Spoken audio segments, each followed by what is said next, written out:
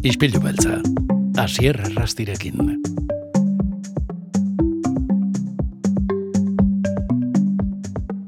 Normalean, ostiraletan izaten dira, Kresala zineklubeko lagunak gure ispiluan, baina aste honetan egun bat aurreratu behar izan dugu zita eta ostegunean gerturatu dira gurera. Kresala zineklubeko lagunak badakizuen honegotan diren, ez da? Beraien elkartean, Aldezarrean, edo bestela Donostiako Gros auzoan, Trueba zinemetan. Eta hain justu, bertan aurkitzen da gure gaurko gonbidatua. Zanetti, ongi etorri? Aixo, Asier, aspaldiko. Aspaldiko, bai, zer moduz? Oso. Ja. Hemen ja prestatzen ja urrengo filmak eta saioak, oso. Ja, preokupatuta ginen, etzen nuen Kresala zinekluba utzi edo, ze azken asteetan beste gonbidatu batzuk izan ditugu hemen. Bai, entzun detor jon egon dela, eta bestekideake bai. Bai, ez dut utzi Kresala, oendikan hemenago, topekidekin, baina, bai, oendikan ez zitzaidan tokatu saiorik aurkeztean, baina, hemenago berriz. Bueno, horrek ere plazer pixka bat eman behar du, ez da? Bueltatzea, esatezu, saioak aurkeztea, ez aurkeztea ere, jutea aste arteren batean hor, lasai, filma ikusi, eta gero lana beste batek egitea edo. Bai, batzutan hori ondo ematen, eserita ego lasai, eta nervioak beste batekin pasatzea. Bai. Eske azkenean ez da erresa izan behar, ez? Publikoaren aurrean hor, ikusi behar duten filmaren inguruan hausnartzea, datuak ematea, informazioa eranztea, hor ere badago lanatzean. Eta gero gaina filmaren arabera, bere zaitasunak ditu, batzutan, gaia zen, depende ze gaia jorratzen duen. Batzutan ez da oso erresa, baina, guk gozkora egiten dugu, eta, azkenean familia artean bezala egoten geha.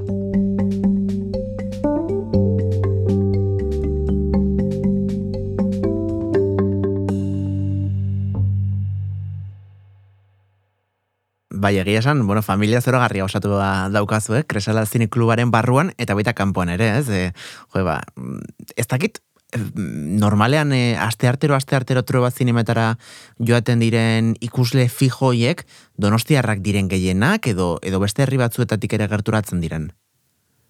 Nik uste asko donostiakoak dira, baina baukagun norbait Irunetik datorrela. Ara? Eta, inguruko herritatik baten bat gehiago, etortzen da, baina badaki bat Irunen bizitzen dela, eta handikan datorrela, osake, gu pozik, azkenean ez bakarrik ikusten dugu, Donostiko jendeari ematen diogula aukera beste filmak ikusteko, eta beste zinema mota bat, baizik eta inguruko herrikoei bai. Eta guain, gerturatzen diren jende berria, nik uste Donostikoak direla, baina, esango dizut urrengo saioan averiguatzen den.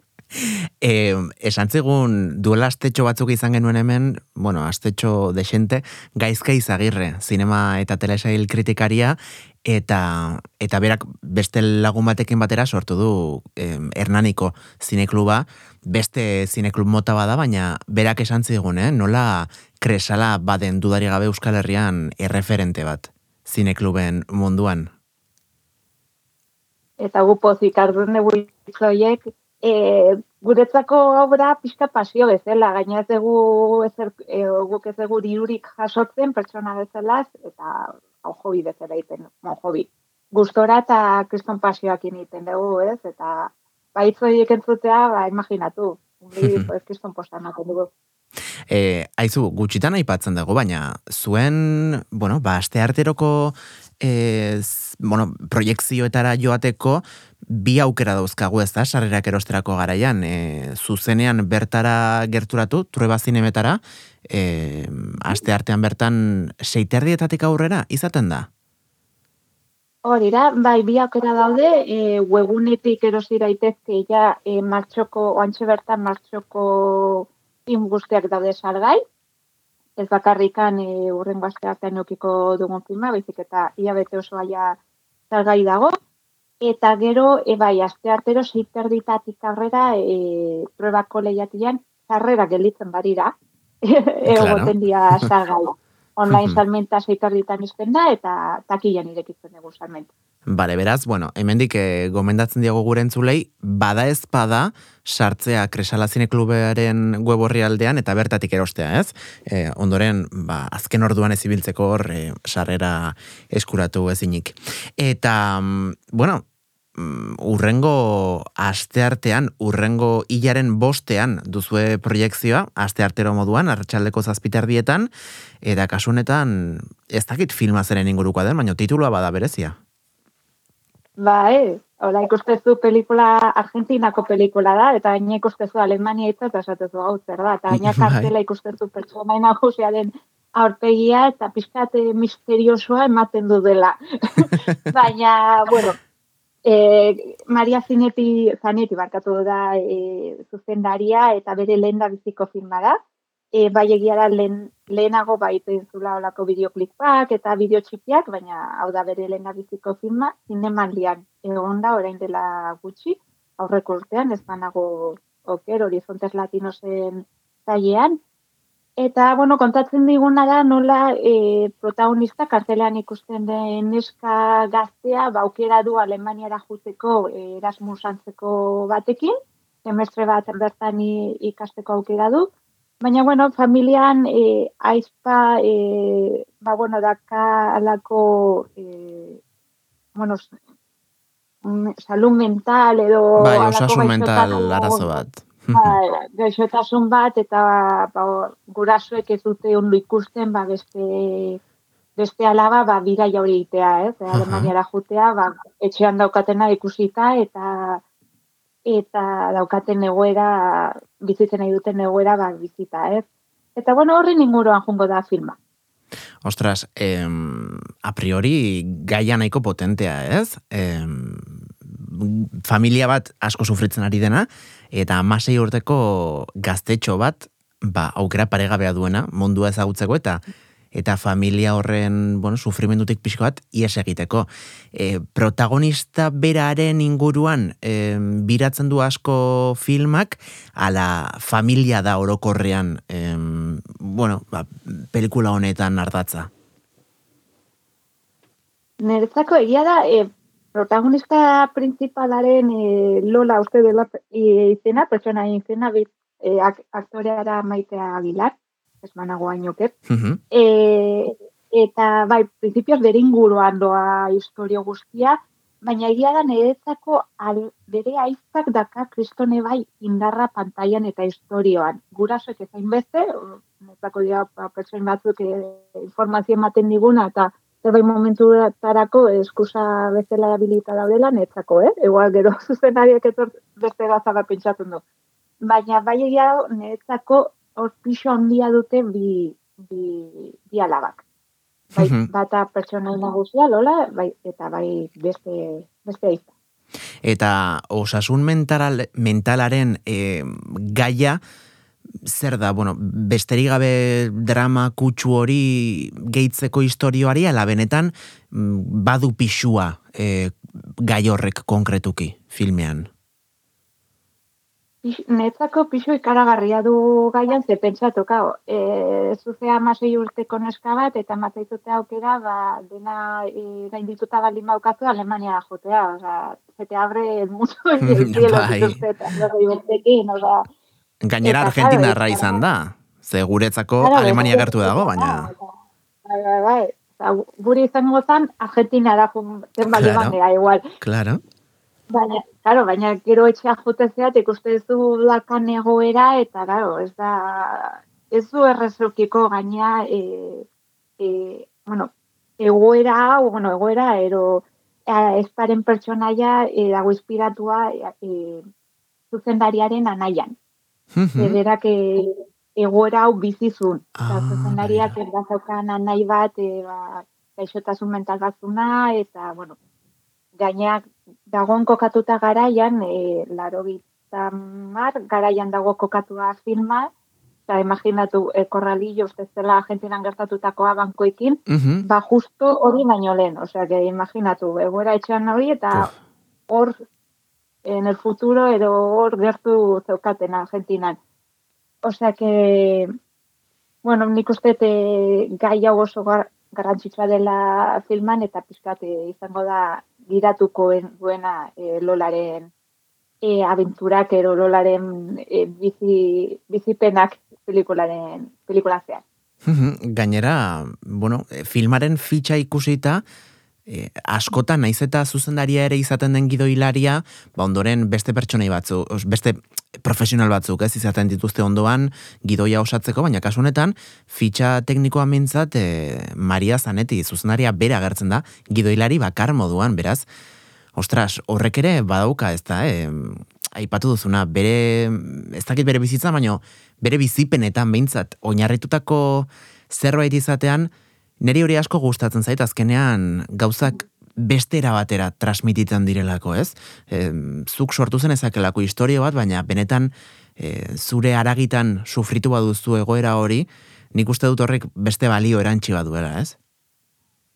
Bai, gaina berak esaten zuen, Alemaniak iratzen zula COVID garaian, Argentinan gainako bezala etxean zeudenean, ez zula idatzi, berak esaten zuen, botaka intzula historio guztia, ez? Kanpora botazula botaka moduan historiosoa, zere hartun, gorputzak eskatzen zion.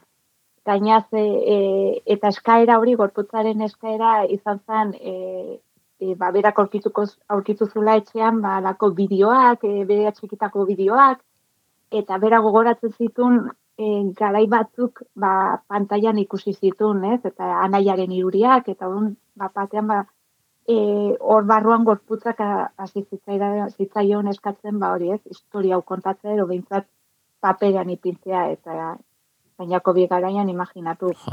Eta giara berak ere esaten zola, COVID garaian ero hortik gertu anaia izela, eta bideoko aurkitu anaia hil. Netzako ez da hola arraro gorputzak hori eskatzea, ez? Ateatzea historia hori, ero behintzat paperean ipintzea, eta azkenean lortuzun pantailan dian ipintzea baita ere.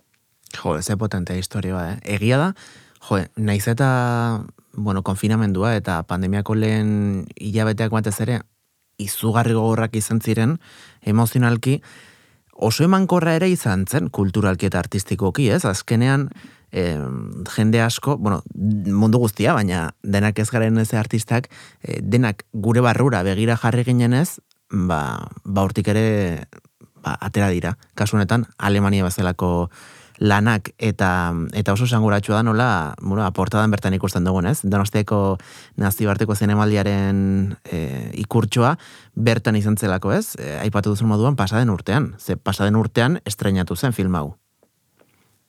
Hori da, gaina zuzendaria zen hemen, ekoizle batekin usteet, eta baita ere protagonista, eta usteet ikuslek eukizutela aukera berarekin filma hitz egiteko barkatu, eta bai, nik usteet gaina historio polita dela, eta historio oso ondo kontatuta dagola, eta ez dakarri zinemarian ikusteko aukera izan dutenek berriz ikusteko aukera ematea, baizik nik usteet oso polita dela, ikusi ez duenak deskubritzeko, ez? Horako filma txikia, baina oso potentea.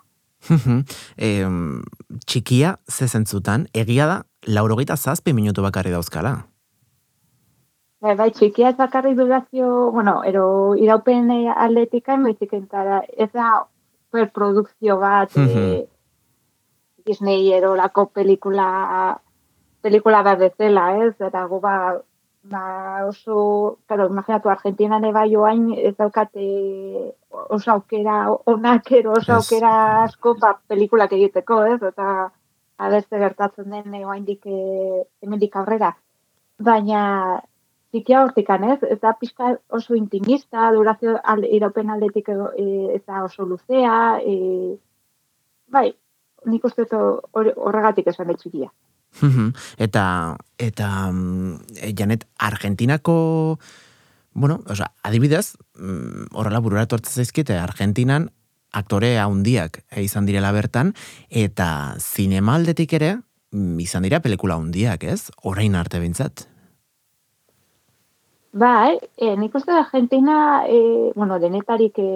denetarizko filmak egiten dituztela, batzutan igual asko pentsatzen dugu komedia bakarrik egiten dituela, baina bai, dramak eta ere bai egiten dituztela, gaina, aurtengo edizioan ez, aurrekoan,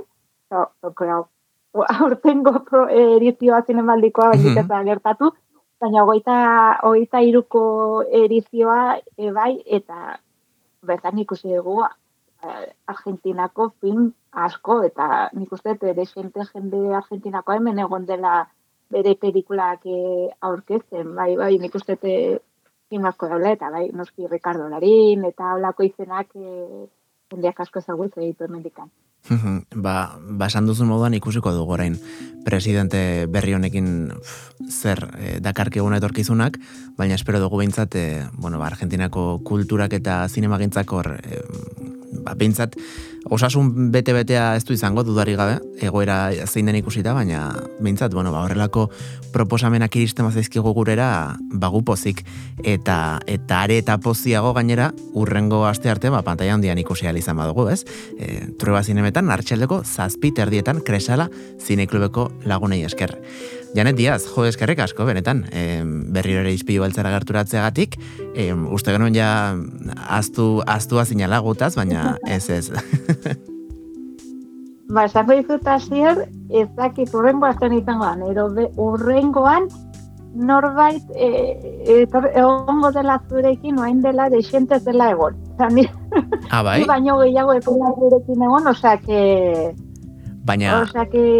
Baina egon da aurretik orduan erekin, ez? Bai, nik uste baina hain dela desentez da pasa izpilu betzatik hemendikan, osake... Begira. Begira, ze ondo, Osake, no por txikiak hartu ditut, baina bera opor handiagoak. Aizu, uste dut, badakit zein den esaten duzun izena eta urrengo astean dator gurera. Beraz, desiatzen naizu, hemendik aurrera ere, ikuslari cliffhanger horrekin utzeko dugu, urrengo astean ere entzun dezatela Kresala zineklubaren tarte hau, eta batez ere, jun daitezela gure entzuleak, gurekin batera, Kresala zineklubera. Ze gainera orain egiten ari den eguraldiarekin, plano berik aste arte baterako, ez dago, Zanet. Gainera kriston hotza egiten du kanpoan eta barruan goxo-goxo gaude, osea, konbidatu ditu denak. Ez dago aitzake. Zanet, muxu erraldei bat, egun hona izan. Berdin, hasier. Agur. Ispilu beltza, astelenetik ostiralera, Hasier Errastiren eskutik, Donostia Kultura Irratian, edo dena delako podcast plataforman.